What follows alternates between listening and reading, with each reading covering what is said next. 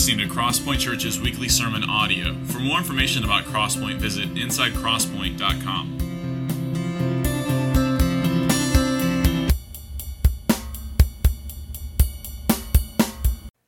So last week we were working through Romans 5, and there was a portion in Romans 5 where Brad talked about, for just as sin has entered through one man, Adam, that righteousness and salvation has been found in one man, Jesus Christ. And he talked about the fact that all peoples were brought under that banner of mankind, the one man, Adam, all of our humanity. And for those of us who are in Christ, every one of us are represented by our head, Jesus Christ. And seeing that I had an opportunity to kind of do a standout, a breakout kind of psalm sermon, I really wanted to look at that and look at Psalm 67 as sort of an auger that's going to drill down deep into God's perspective on the gospel-centered life to all peoples and all nations for all time. And to be honest with you, this has really been something that the Holy Spirit has put on my heart for a couple of months now. And so I consider this a huge privilege. It's always a privilege to be able to speak to you guys, but it's really unique in our context for the senior pastor to be here and for the JV guy to preach. And so, Brad, I've told you this before, that's unusual, and it's a huge blessing, and it's just one of the ways that that Brad is displaying to the congregation that he has a heart for the congregation and for young men. Just like our last midweek fellowship, this is rare in streams of Christianity, but it's something that Brad does really, really well, and I appreciate that. So let me pray for us, and then we're going to look at Psalms. Hopefully you're in Psalm 67 now. Let's pray together. Heavenly Father, as we open up your word, as we come into this place, as we have sung your praises, I pray that our heart would be attuned by the power of your Holy Spirit, whether we are one of your children or somebody who has walked into this place not knowing who Jesus is in a salvific way. I pray that we would see who you are. And in seeing who you are, we would recognize that you have for all times and to all peoples laid out a call that any who would repent and trust in you, any who would lay down their sins and put their trust in Christ, anyone who would put down their own desires, their own comforts, and whatever it is that we would heap up selfishly for ourselves in this life, if instead we would look to the cross and see the sacrifice there, that we would see this one point in history that everything else is defined by, that defines every culture and tribe and nation and demographic. And Father, would you draw us into this truth, but then would you not leave us there? Would we be expelled from this place with joy in our hearts, recognizing that you have called all peoples to yourself, and the manner and the method by which you have done that is your church and your people. And so, Father, I pray that you would do that for us this morning. And it's in Christ's name we pray. Amen. All right, so Psalm 67, everybody make sure you're there. But let me just say this. When we read Psalms, we need to read them a little bit differently than we read other types of Scripture. Right now we're working through Romans, and in working through Romans, it's a very linear argument type of a thing. Paul is laying out because of this, and this, then this, and because of that, then this, and because of who God is here, this is who we are to be there. And there is this very obvious logical linear argument that makes sense to our Western culture and our Western sensibilities. The Psalms are more like art. That doesn't mean that they're not as valuable. That doesn't mean that they don't tell us anything about God, but it does mean that they do it in a very different way. It would be much wiser to think about working through Psalms or a psalm as looking at a canvas or looking at a piece of art. Nobody walks up in a museum to a piece of art and begins at the top left corner and then just begins scanning and working down to accept what art they're looking at. They look at it as a whole long before, art at all. But long before they start analyzing brushstrokes or impressionism or anything like that. And that's really how you have to take the Psalms. You can't just kind of, it's fine to work through it. Don't get me wrong. There's tons of theological truth that you can pull out line by line. But if you really want to appreciate it the way that it was written to be appreciated, you need to see it all in one whole as much as you possibly can. It's sort of like the opposite. Y'all remember the old laser copiers where they would go, That's how we read Scripture a lot of times. And it had the accordion paper with like the little tear-off tat. You had to fold it so that it didn't tear before you turned it into your professor. Like, that's the way that we typically work through Scripture. But when we come to the Psalms, we want to see it as art. Athanasius, this very old guy, as you can tell by his name, put it this way. Most of Scripture speaks to us. The Psalms speak for us. And so it really does. When we work through the Psalms, it's not just speaking to us. It is actually declaring what our heart should be declaring or do declare at any given point in time, which is why we can find the rawest of human emotion in the book of Psalms. My sister got married, I don't know, maybe 9 months ago now, in Norway.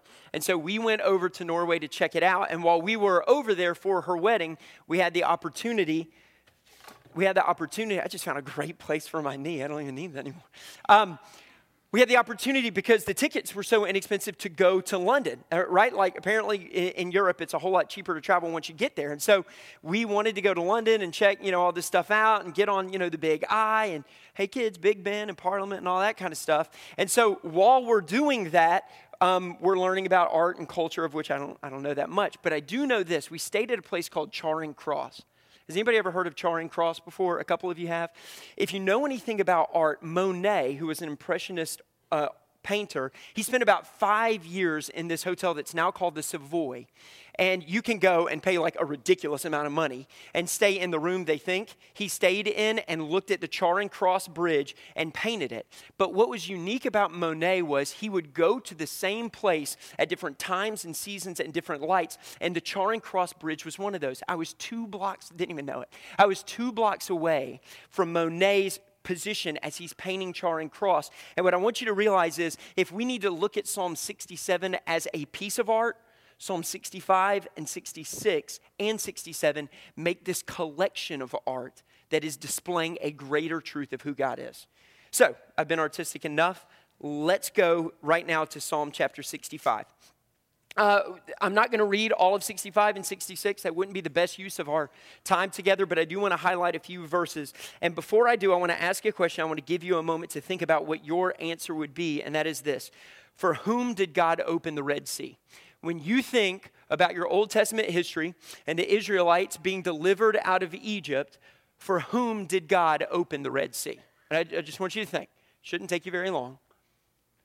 You don't have to answer. I'd hate for you to be wrong in front of all these people. For whom did God open the Red Sea? All right, Psalm 65, verse 1. Praise is due to you, O God in Zion, and to you shall vows be performed. O you who hear prayer, to you shall all flesh come. When iniquities prevail against me, you atone for our transgressions. Blessed is the one you choose and bring near to dwell in your courts. When you look at verse 2, O you who hear prayer, to you shall all flesh come. One of the first brushstrokes in this collection of paintings that God has given us, in this collection of Psalms, one of the first colors that he uses that is placed in the background is this: all flesh, all people, anyone who falls under the banner of mankind, that is who God has a heart to redeem. To you shall all people come.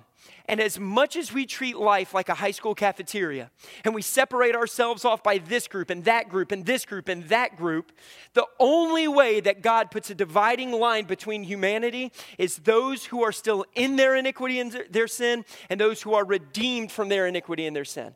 There is only one separation in the cafeteria of the cosmos, and that is, do I know Jesus Christ as my Savior or do I not? Do I recognize my sin and go to Him for the repentance of that sin, or do I live in my sin and try to convince myself that I'm good enough? There are only 2 tables in the cosmos that when you walk out with your tray and you do you only had 2 options, and all people will be brought to Him. Now let's jump over to chapter 66.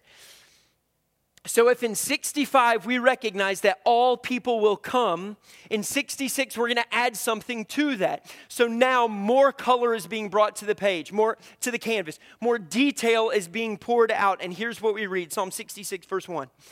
Shout for joy to God, all the earth.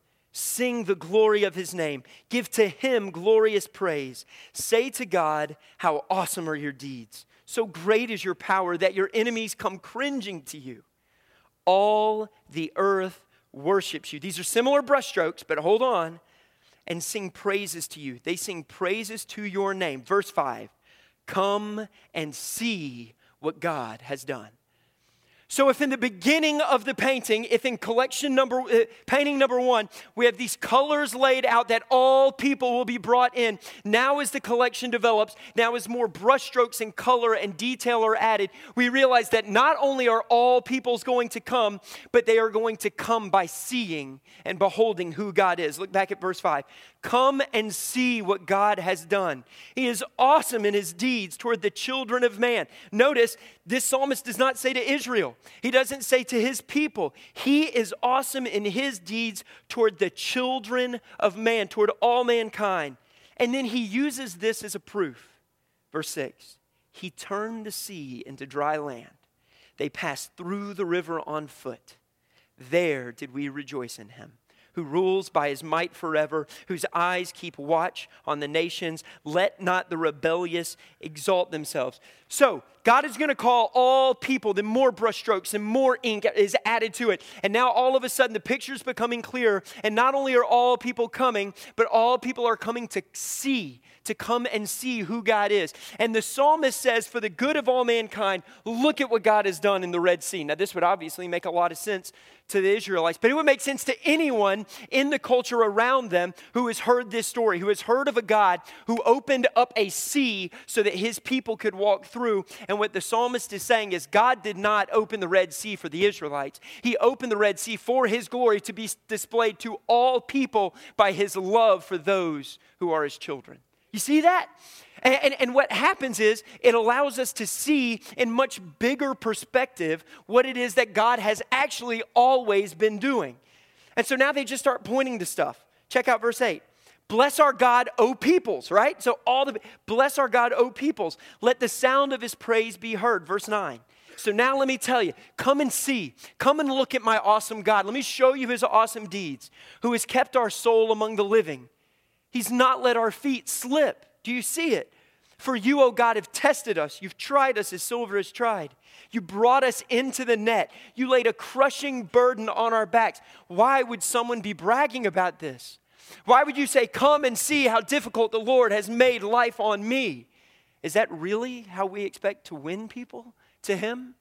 But the point in this is not that God has wronged them, but that they had actually wronged God, and in his loving discipline, he has done these things. It gets really like hardcore R-rated now. Verse 12, you let men ride over our heads. Whoever they're thinking about wasn't writing that line. He goes on, we went through fire and through water. Come and see, yet you have brought us to a place of abundance. Come and see. Verse 16, come and hear, all you who fear God. Doesn't matter what your culture, race, ethnicity, economic level, political, come all you who fear God, and I will tell you what he has done for my soul. I cried to him with my mouth, and high praise was on my tongue. If I had cherished iniquity, that means sin, in my heart, the Lord would not have listened. When we walk into the lunchroom of the cosmos, it is not a racial issue. It is not a political issue. It is not an economic issue. It is a heart issue that causes us to decide to turn to the left or to the right. And praise be to God that he changes hearts. Verse 19, but truly God has listened. He's attended to the voice of my prayer. Blessed be God because he has not rejected my prayer. So if in Psalm 65 we have this all people will come, then in Psalm 67 we have all people will come and see. And now we look at chapter 67. I'm just going to read the first verse. May God be gracious, first and second. May God be gracious to us and bless us and make his face to shine upon us, that your way may be known on the earth, your saving power among all nations. So in this collection of art, as more brush strokes are added on by the psalmist, in 65 we see that all people will come. In 66 we see all people will come and see. And now in 67 it culminates and it wraps up the collection and it says all people will come and see why God saves. That's cool. If you know what to look for, it's really amazing. Why God saves. For whom did God open the Red Sea? He opened it for his glory to all peoples expressed through those who love him. May God be gracious to us and bless us and make his face to shine upon us. Verse 2, that your way may be known on earth, your saving power among all nations. If you're a note taker, I've only got 2 sections for you. This is going to be the first. When we think about why God saves, we need to be careful that we don't just answer with verse 1. God saves because he loves me. Or even worse, God saves because I am awesome. If you knew how good of a player I was on God's team, you would not be asking why God saved. All right?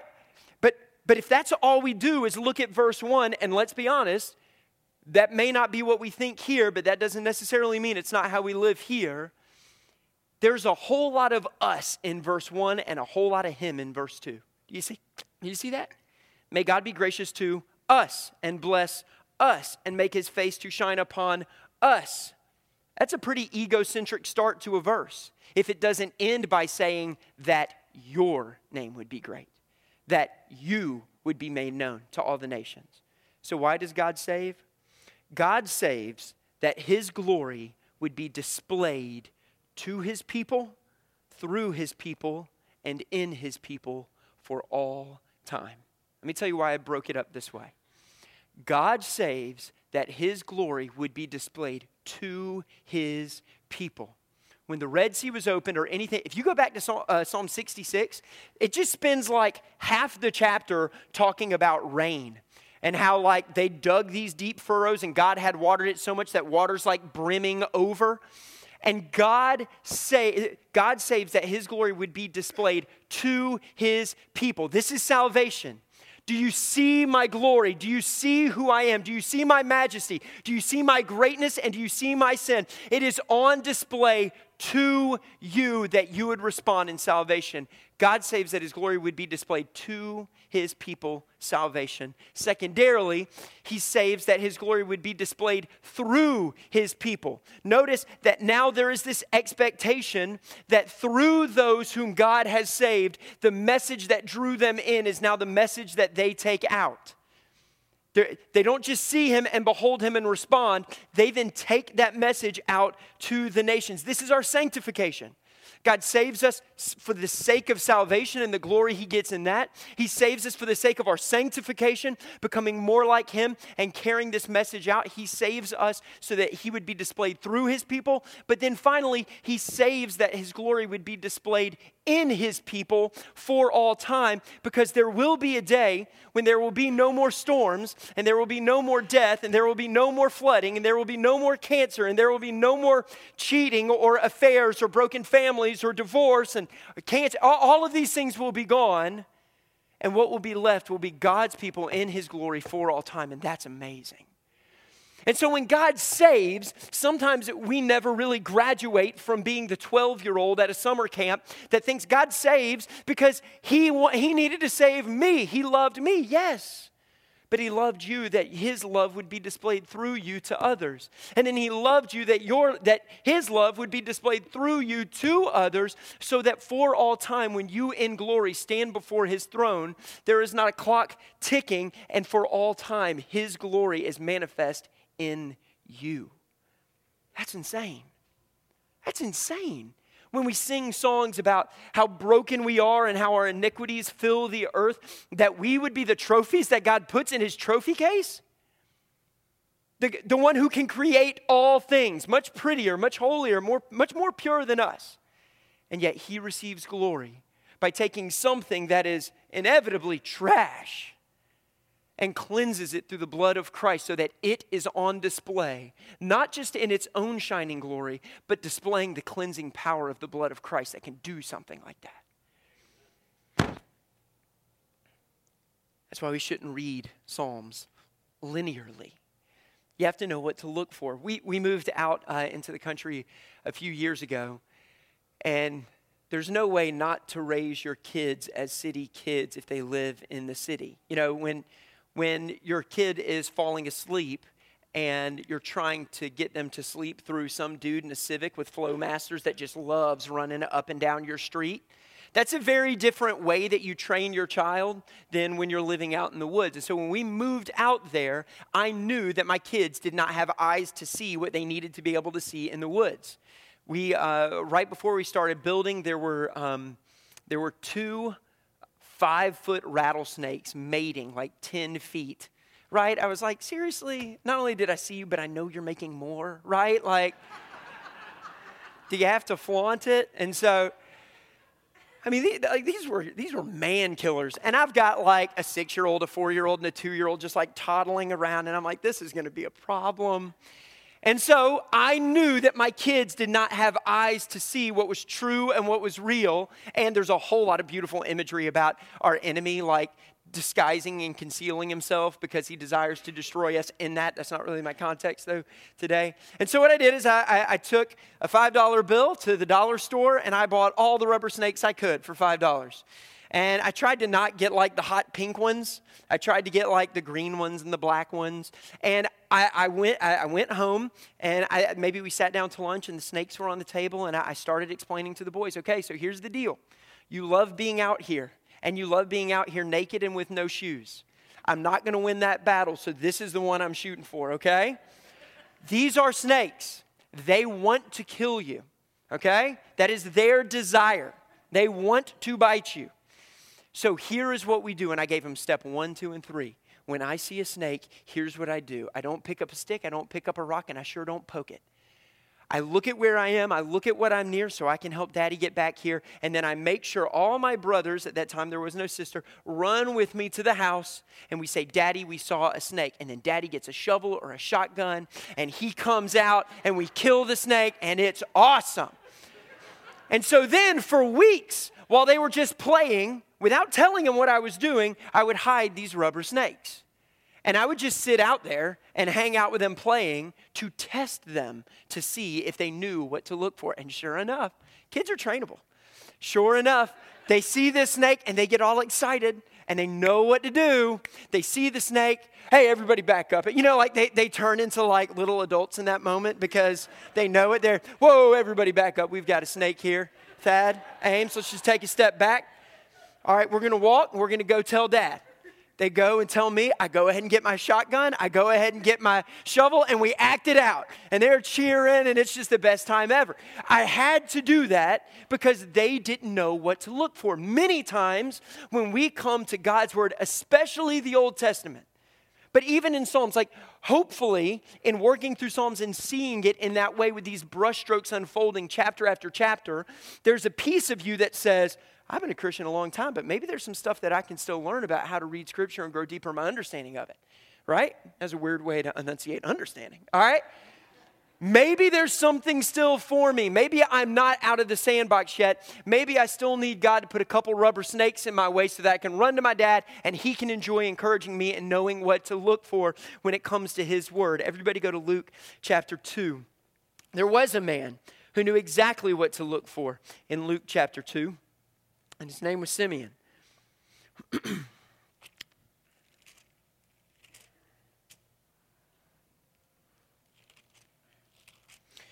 Luke chapter 2, verse 22. And I want to show you what I'm doing. I don't just want to do it. I want you to see this. We're going to go to the New Testament, the presence of Christ, back to Psalm 67, back to the depth of the Old Testament, because I want you to know what to look for and I want you to see who God is. I want you to see not just why he saves, but that why he saves is inevitably, inseparatably, whatever that is, indivisibly tucked into who he is. And when the time came for their purification according to the law of Moses, they brought him, being Jesus, up to Jerusalem to present him to the Lord.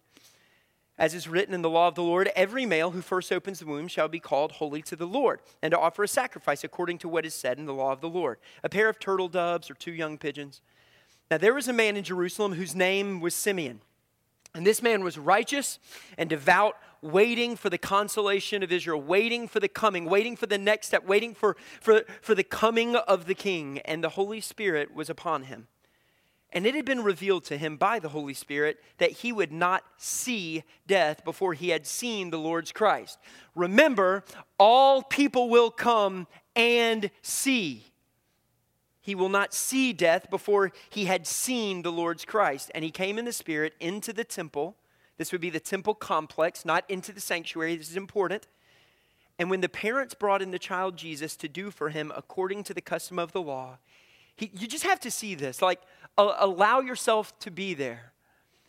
There's an old man who has basically lived at church because he knows that God is bringing something new and exciting. The Holy Spirit has told him, you will not depart to come and be with me until you see this thing.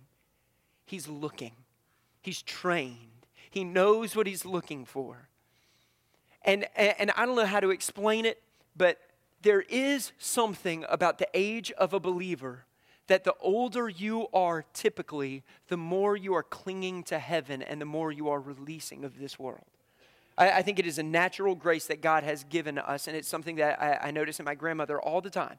It is not that she hates life. It is not that she is bitter with me or with anyone else. It is simply that she cannot wait. She longs to be with her Lord in a way that I, in my mid-30s, cannot fully appreciate.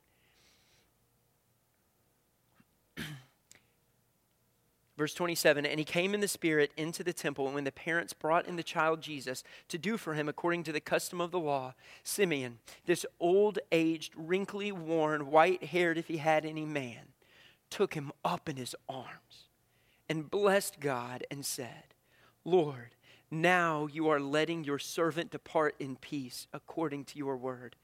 For my eyes have seen your salvation, that you have prepared in the presence of all peoples, a light for revelation to the Gentiles and for glory to your people, Israel. Jesus was not brought into the inner side of the sanctuary where no one could see him.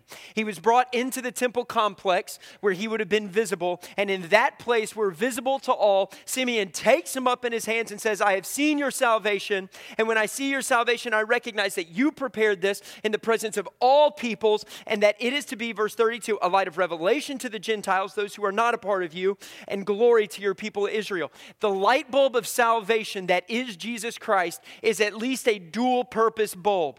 In one hand, it draws in like a moth to its glorious basking light those who have not responded to it, and simultaneously at the same time displays the glory of the light that is Jesus Christ, held by all who have already responded to it. Now we jump back, Psalm 67. So we see this, knowing what to look for. Let's read Psalm 67. May God be gracious to us and bless us and make his face to shine upon us, that your way may be known on the earth, your saving power among all the nations. You want to see how it's not linear? Verse 3.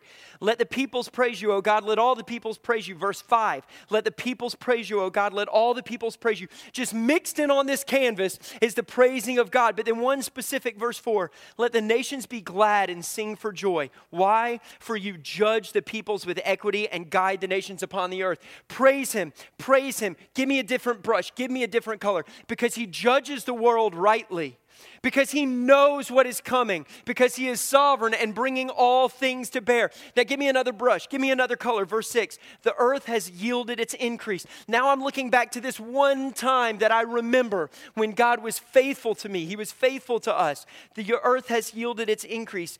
God, our God, shall bless us. God shall bless us. Let all the ends of the earth fear him. And before we move from here, just notice this. Verse 1. May God be gracious to us and bless us. Verse 7. God shall bless us. The entire piece of art is not a question, oh no, is he going to do this? It is a display that without a shadow of a doubt, God is going to save all types of people from all nation and tribe and tongue. It's not a question, it's an answer, but you have to be able to look at it as a whole.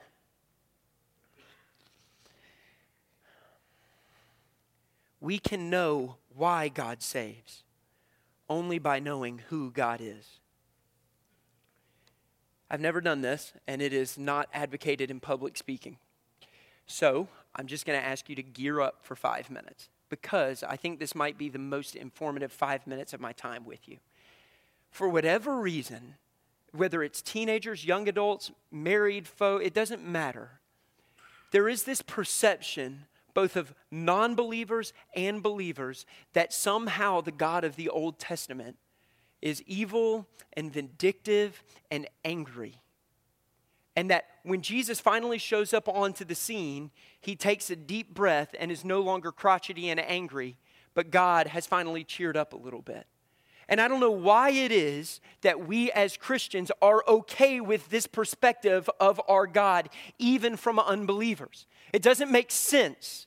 But the problem is, we are probably, as a people, very ill-informed on who God is, which is why we get to the question of why God saves. Our answer is so often egocentric, because we don't know who God is to actually know why he saves.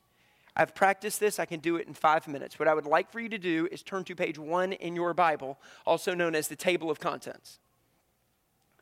And I would like to preach to you from the table of contents for 5 minutes in shotgun fashion. If Josiah can keep up, you're smiling. Is that a smile of confidence or not? It's confidence. They will also appear behind you. There is no way I can give you the context of this. You are going to get distracted. You are going to get frustrated, and you are going to need to take a breath, but I think I can do this in 5 minutes, and I bet it will inform you on who God is, has always been, and always will be, with a heart toward the nations and toward people. And then we'll close by talking about what this should mean for us. Genesis. I will bless those who bless you, and him who dishonors you I will curse. And in you all the families of the earth shall be blessed. Exodus. Before all your people I will do marvels such as have not been created in the earth or in any nation. And all the people among whom you are shall see the work of the Lord. For it is an awesome thing that I will do with you. Notice, don't lose what I'm trying to show you. This is God putting on display who he is, not for his people, but for all peoples, that they would know who he is and be drawn. Leviticus, you shall treat the stranger who sojourns with you as the native among you, and you shall love him as yourself, for you are strangers in the land of Egypt. I'm the Lord your God. Numbers, now if you kill this people as one man, then the nations who have heard your fame will say, it's because the Lord was not able to bring this people into the land. Deuteronomy, dropping down to 6, keep them and do them, for that will be your wisdom and your understanding in the sight of the peoples who, when they hear all these statutes, will say, surely this great nation is a wise and understanding people. Joshua, for the Lord your God dried up the waters of the Jordan for you until you passed over, as the Lord your God did to the Red Sea, which he dried up for us until we passed over, so that all the peoples of the earth may know that the hand of the Lord is mighty. Judges, this one's a little harder. The Lord said to Gideon, the people with you are too many for me to give the Midianites into their hand, lest Israel boast over me, saying, my own hand has saved me. He is telling Gideon that the reason I'm saving you is not just to save you, it's so that all the nations will know that I have saved you, and I am the only way to find salvation. Ruth. But Ruth said, do not urge me to leave you or return from following you, for where you go I will go, and where you lodge I will lodge. Your people shall be my people, your people shall be my people, and your God my God. 1 Samuel, the Lord will judge the ends of the earth. He will give strength to his king and exalt the horn of his anointed. 2 Samuel, for this I will praise you, O Lord, among the nations, and sing praises to your name. 1 Kings, that all the peoples of the earth may know that the Lord is God. There is no other. 2 Kings. So now, O Lord our God, save us, please, from his hand. They're talking about Sennacherib. That all the kingdoms of the earth may know that you, O Lord, are God alone. 1 Chronicles. Sing to the Lord, all the earth. Tell of his salvation from day to day. Declare his glory among the nations, his marvelous works among all the people. 2 Chronicles. Likewise, when a foreigner who is not of your people Israel comes from a far country for the sake of your great name and your mighty hand and your outstretched arm, when he comes and prays towards this house, this is a stranger praying to God, hear from heaven your dwelling place and do according to all for which the foreigner calls, in order that all the peoples of the earth may know your name and fear you. Ezra, for the priests and the Levites slaughtered the Passover lamb for all the returned exiles. Those would have been God's people, for their fellow priests and for themselves. It was eaten by the people of Israel who had returned from exile, and also by everyone who had joined them and separated himself from the uncleanliness of the people of the land to worship the Lord, the God of Israel. Nehemiah. So the wall was finished, and when all our enemies heard of it, all the nations around us were afraid and fell greatly in their own esteem, for they perceived that this work had been accomplished with the help of our God. Do you see this? It doesn't matter where you go, it's there. All people for all time will be called to one God because he is their only hope. Let each one draw up in you this incredible understanding of who God is so that you know why God saves. Where did I stop? Nehemiah? Esther. And in every province, in every city, wherever the king's command and his edict reached, there was gladness and joy among the Jews, a feast and a holiday. And many from the peoples of the country declared themselves Jews, for the fear of Jews had fallen on them. Job, he makes nations great, and he destroys them. He enlarges nations and leads them away. Psalms, I think we've covered that. Proverbs.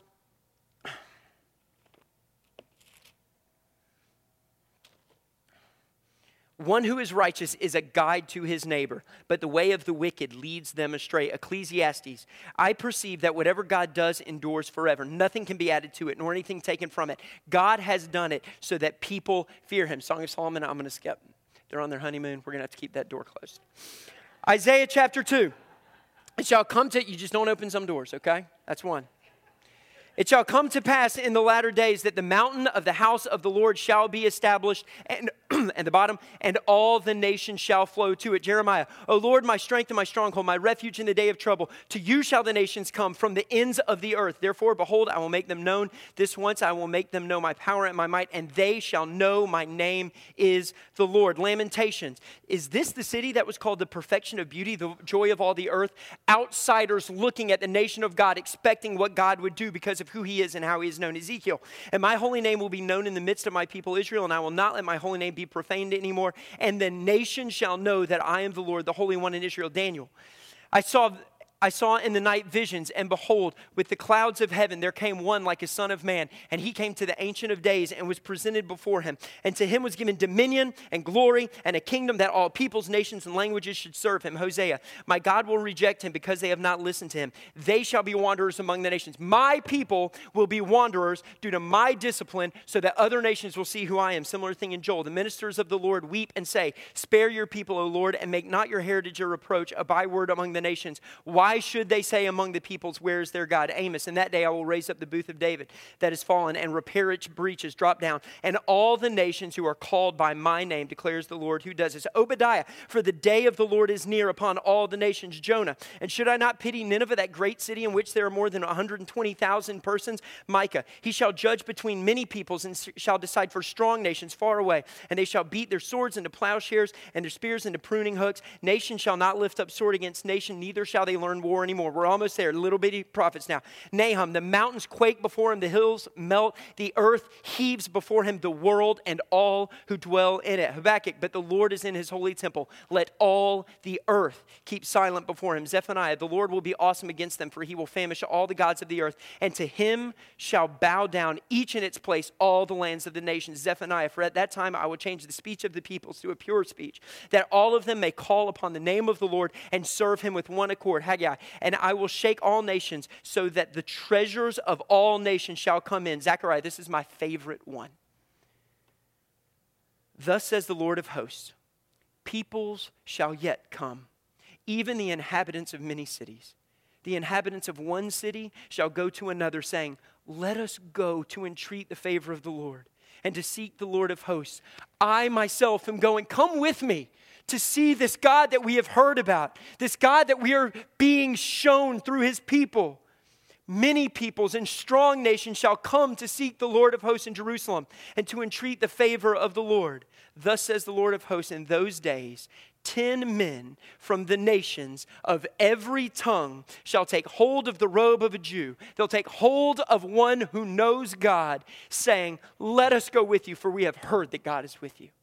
That's a day that's coming we're so nervous to talk about our King, and our King is promising that there's a day coming where you're not going to have enough threads for people to hold on to as you walk to church to drag them. Because they say, hey, you know God, I know you know God, I've got to go with you. Malachi, what a beautiful ending. For from the rising of the sun to its setting, my name will be great among the nations. And in every place, incense will be offered to my name in a pure offering. For my name will be great among the nations, says the Lord of hosts. That, excluding the Song of Solomon, they were busy. That is the entire Old Testament, showing you that the Old Testament displays a God who loves all peoples. All peoples.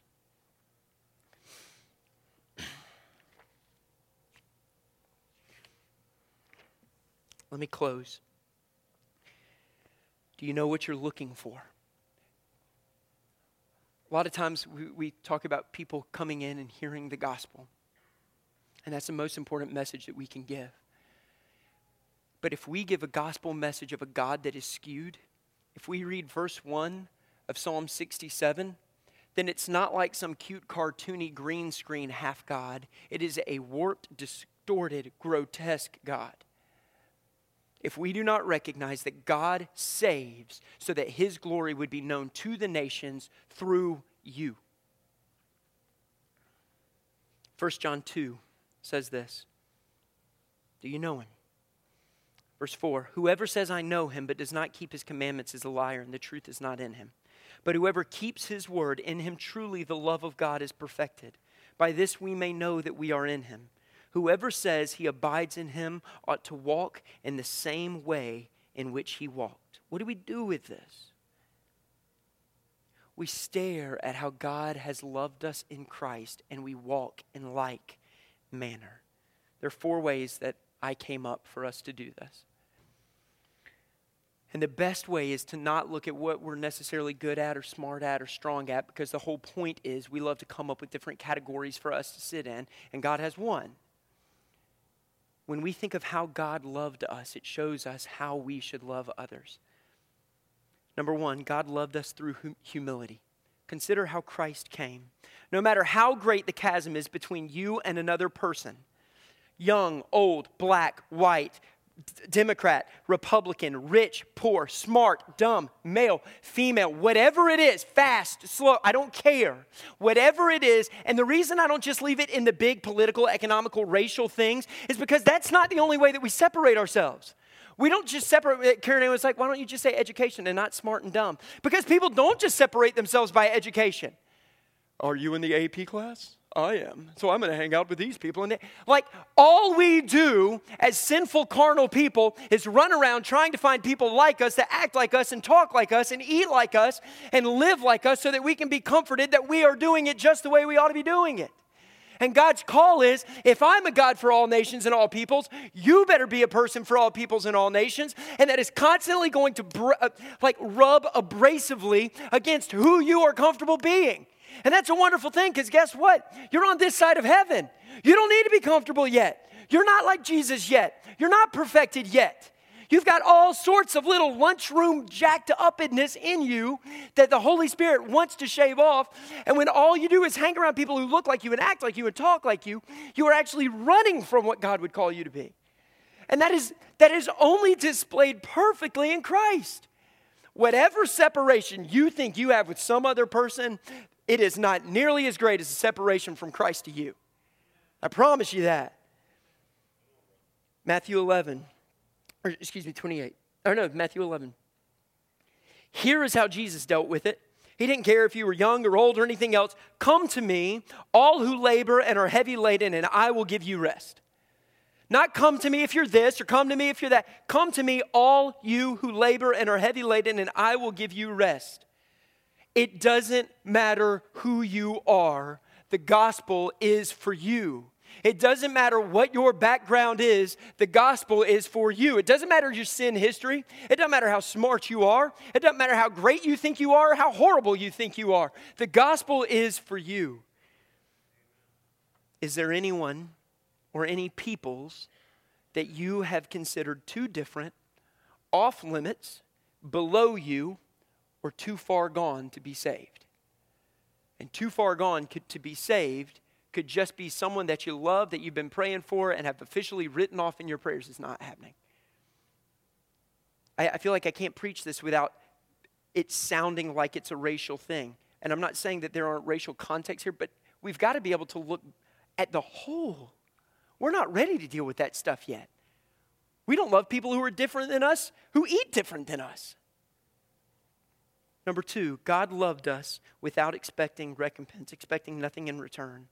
When Jesus was following the will of the Father, he was surrounded by ignorance. The Bible tells us that at his ascension, some doubted. You thought about that? People are hanging around, all these miracles, fish like being torn up, right? Like all these folks are getting fed. Jesus dies, comes back from the dead, walks around and eats with them and does more miracles, starts floating up into the clouds, and there's some people going, I don't know. God loves us without expecting anything in return. How could he have expected something in return? We're dead. What sense does it make for you to walk in to a viewing at a funeral and say, you know, that person never made that right with me? And then just stand at the corpse waiting. Why should we expect a dead person to give us something back? Do you love expecting something in return? Husbands, why are you cleaning the kitchen?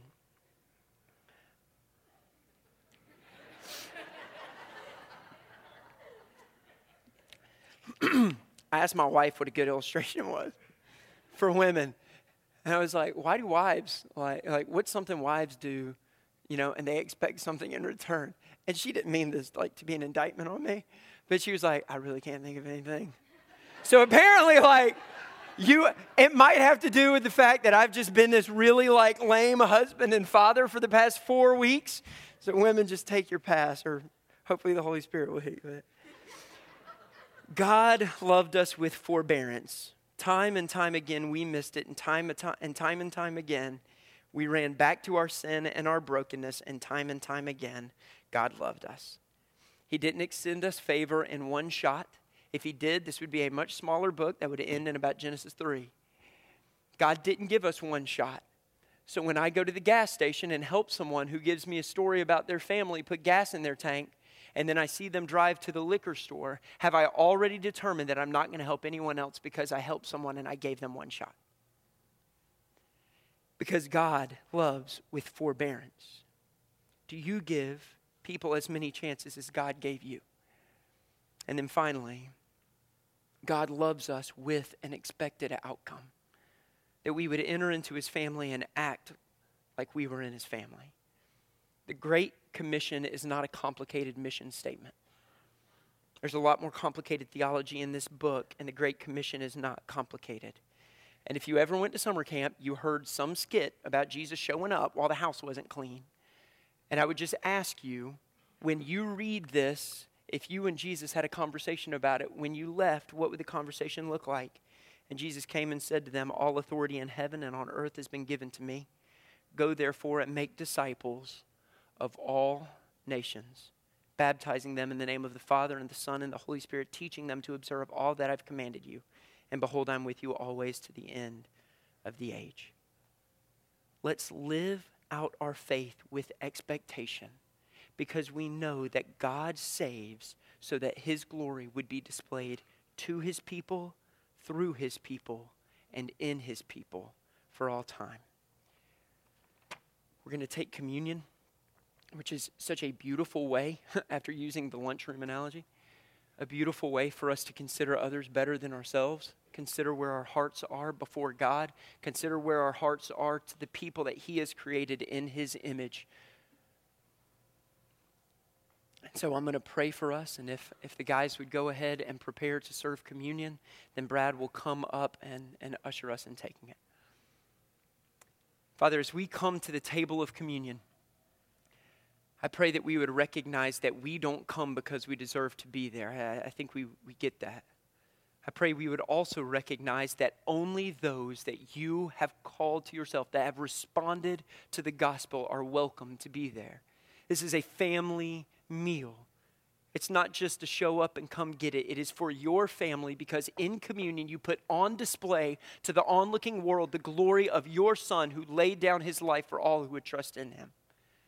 Father, may we not just remember that, but may we remember all that we were called to through that sacrifice. Make us here at Crosspoint a people for the peoples, a little outpost of heaven, a group that is for the nations. And that does not mean that we have to fly across an ocean. As soon as we walk out of double doors into a little bit of heat and humidity, we are surrounded by the very people created in your image that we must remind ourselves not to write off, but to love as you loved. I pray that you would do that in Christ's name. Amen.